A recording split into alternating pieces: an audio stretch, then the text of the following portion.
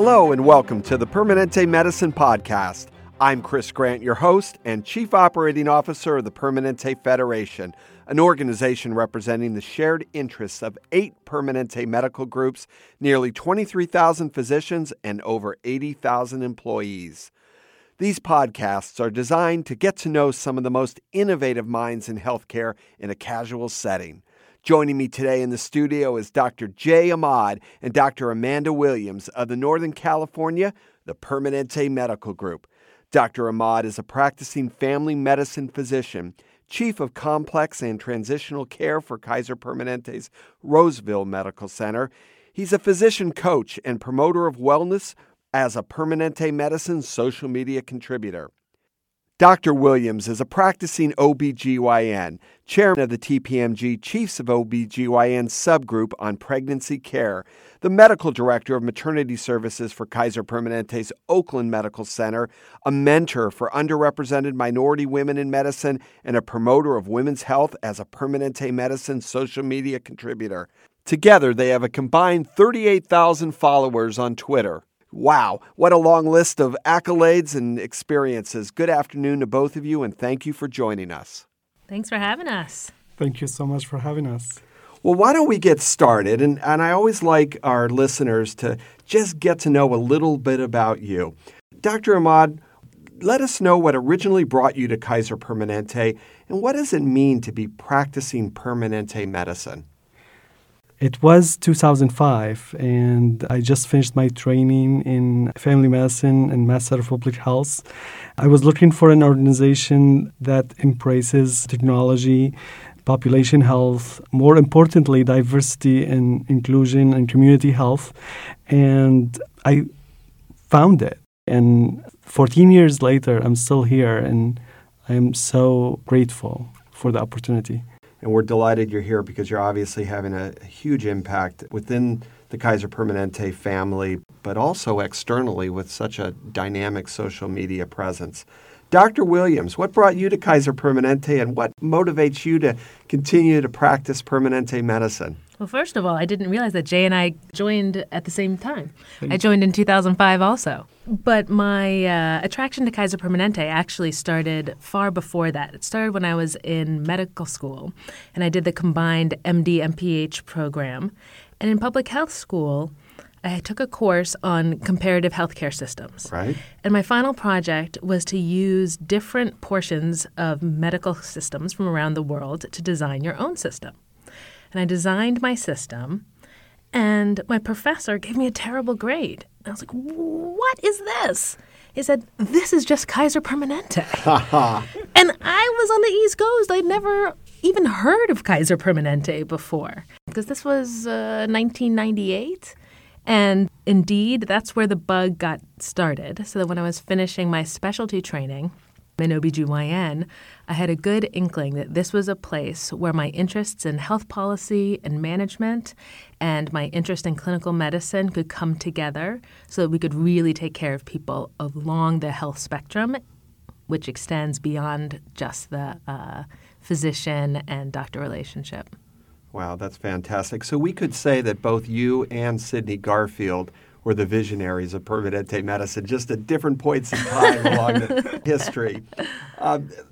You both are mentors to me on social media, and I've been following both of you for quite a while on Twitter. You both have a vibrant, very positive spirit to you with a lot of practical, helpful advice and encouragement. And you're two of the most familiar faces on Twitter for Permanente medicine. You both are incredibly active, and I'm amazed at how active you are on social media. How do you decide what to tweet, and how do you put your content together, and how the heck do you find the time to do it, being very busy professionals with large patient panels and families of your own? I always spend 15 minutes at the top of the day looking at certain lists and then looking at top news stories. And so if there's anything that's new that's in my field, I know that that's the first thing that I want to get out. If I don't get out something about wellness and starting the day first. And then if things happen organically in the course of my day, I never hesitate to put it up. So I keep my phone in my pocket all the time, and I pull it out, even between patients, right when I'm about to scrub for the operating room. I can do it pretty quickly. That's terrific. So it's your therapy for yourself when you wake up in the morning. Mm-hmm. You plan your content that's going to flow out through the day, and then you supplement it, depend upon what happens throughout the day. Mm-hmm. I love it. I just want to add one thing around that, which is really to be passionate about this work. It's total volunteer work. I see it myself as a community benefit. I am actually creating a community and also nurturing a community. And then I use a lot of what Dr. Williams said. In addition to that, I do allocate, 4 or 5 hours to create tweets for almost 15 days. And then I would redo them as I post them and make sure that, they have what it takes to be spread and to add a positive vibe to your day, so you are more likely to notice it between all the tweets and you're more likely to amplify it. And I'm not hiding it. My focus is to make people feel better, eat well, and stay active. In doing so, stay resilient and have less mental health challenges. I think there are tons of different ways that one can do it. One of our new CEO, Rich Isaac's tenets or pillars now is JAM, joy and meaning in the practice of medicine. Right. And this social media work is absolutely my jam. This is what really gives me joy in my practice. I'm happy that you're both doing what you're doing because it's making a big difference. So I read last year that in the United Kingdom, they have appointed a minister of loneliness, in part due to research indicating that loneliness is as much a risk factor for early death as smoking 15 cigarettes a day. That said, social media can sometimes provide a pretense of community, yet at the same time can make people feel even more disconnected from others. How should someone who uses social media leverage it to build meaningful connections? I totally agree with the concept that not only the social isolation definition of loneliness, but also the feeling lonely, even though you're surrounded by people. Actually, there was a book printed called Alone Together. And right. I want to borrow Mother Teresa saying. She said once in 1975 that the most terrible poverty is loneliness. Right. And I truly believe that. And we can all reach out and help someone feel less lonely. Mm-hmm. As physicians, as organization, we all have that opportunity to destigmatize mental health, destigmatize, asking for help.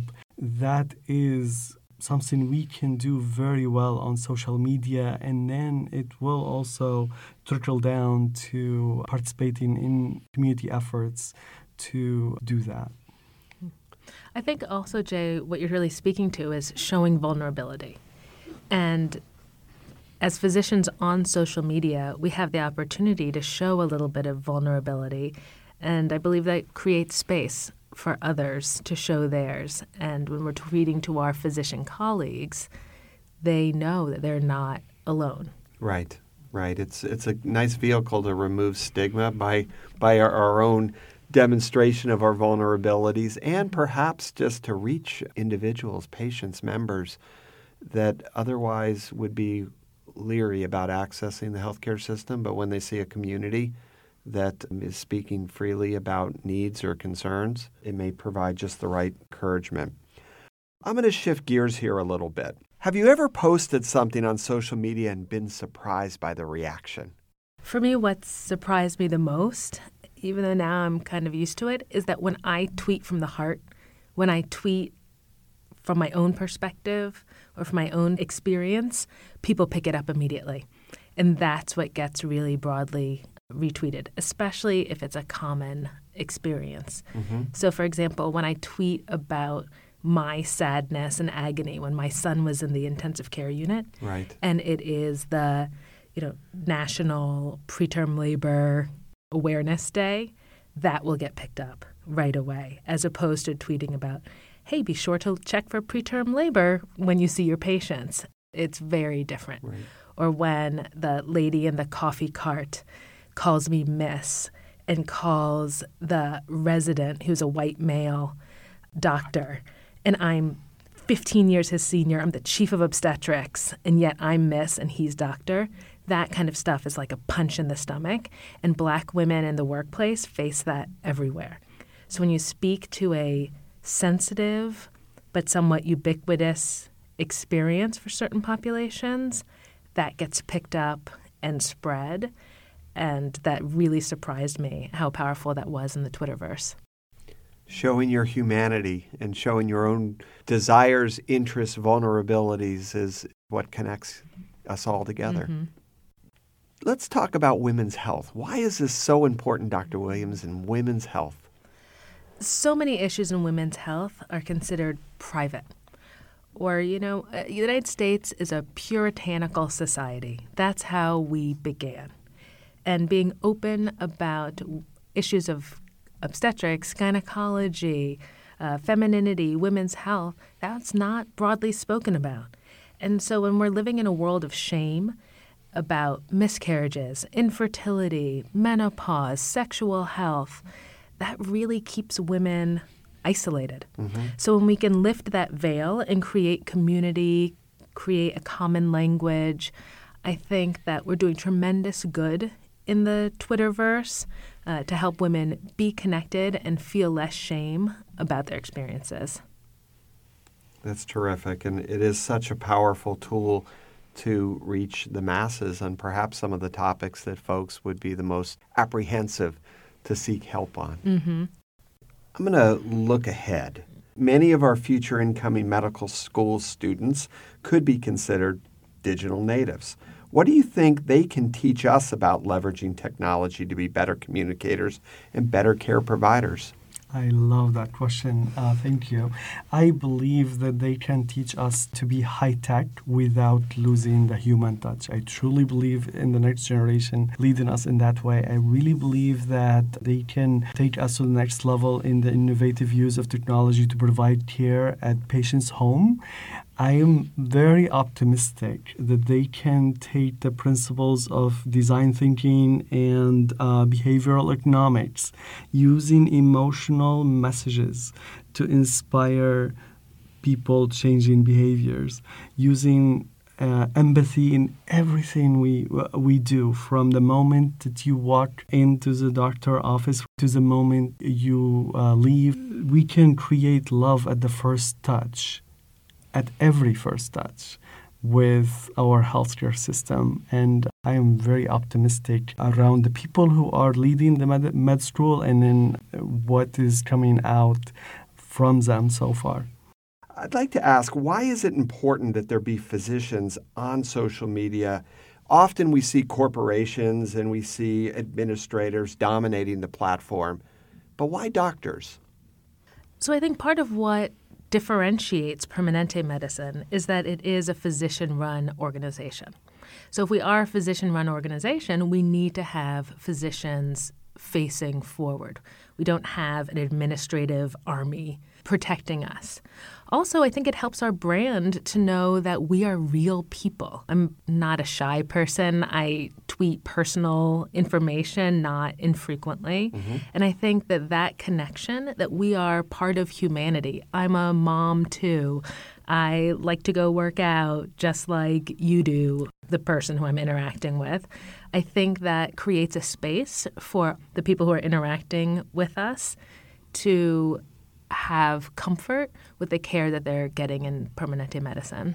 So let me pull a little bit of a thread on that message. So how have you learned to balance that sharing of your own personal life and personal beliefs alongside your responsibilities in Kaiser Permanente and in TPMG? When I think about social media, I think about relationship building, and I think about humans connecting with other human beings, and easier to connect with humans than connecting with corporation and or brands. Mm-hmm. And I believe that is humans will bring that sense of comfort, empathy, and trustworthiness. And people can see that face and can feel that energy and can resonate, can almost sing a song together. Right. You become the humanity of Kaiser Permanente to some extent, right? By really sharing a bit of yourself and interacting maybe as a corporate representative, but really as a caring doctor looking out and understanding their needs. I remember 20 years ago listening to radio shows, and it was doctor advice. And, now you turn the clock ahead, and the audiences in social media are much greater, and the records, quite frankly, of things are tweeted or posted or blogged become permanent. I expect that many physicians are weary about joining social media, especially without the guidance of how to handle some potentially difficult situations. What would you recommend to other doctors looking to join, and what would you caution them to be mindful of? Well, I think all of us have in our intro that tweets do not equal medical advice. Right. So that is our sort of number one disclaimer. One of my favorite things to tweet about, actually, are big studies. So studies that come out, new recommendations from American College of OBGYN. I think those are fruitful because the popular press will be picking them up along with our professional press. So to add my own little twist on that, right, and how to bring that to light either for my physician colleagues, like, hey, really look at the sample size in this, or let's really look at the patient population, or to the patients, like, hey, read this. This really matters. But in terms of giving direct medical advice, I always try to direct the patients back to their clinicians. But if there's a nugget that is generalizable, I think that it's fine to comment on it. Right. And it's an opportunity, and both of you do a wonderful job of educating kind of broad populations around whether it's preventative care or wellness or healthy eating or exercise. I mean, both of you are so inspirational in that regard. But I would imagine that on occasion, it really is a unique patient-centric issue or a need where clinical intervention is needed, and you might want to figure out a pathway to take that patient offline and engage with them and get them the right support. Absolutely, especially if they're upset about something. We do try to work through member services, if they're a member of ours, to make sure that their needs are getting addressed. I would say first, it is okay not to join social media as a physician, as a profession. I know most physicians are on some sort of social media themselves, and they use it for their own... On a personal level. Yeah, on a personal level.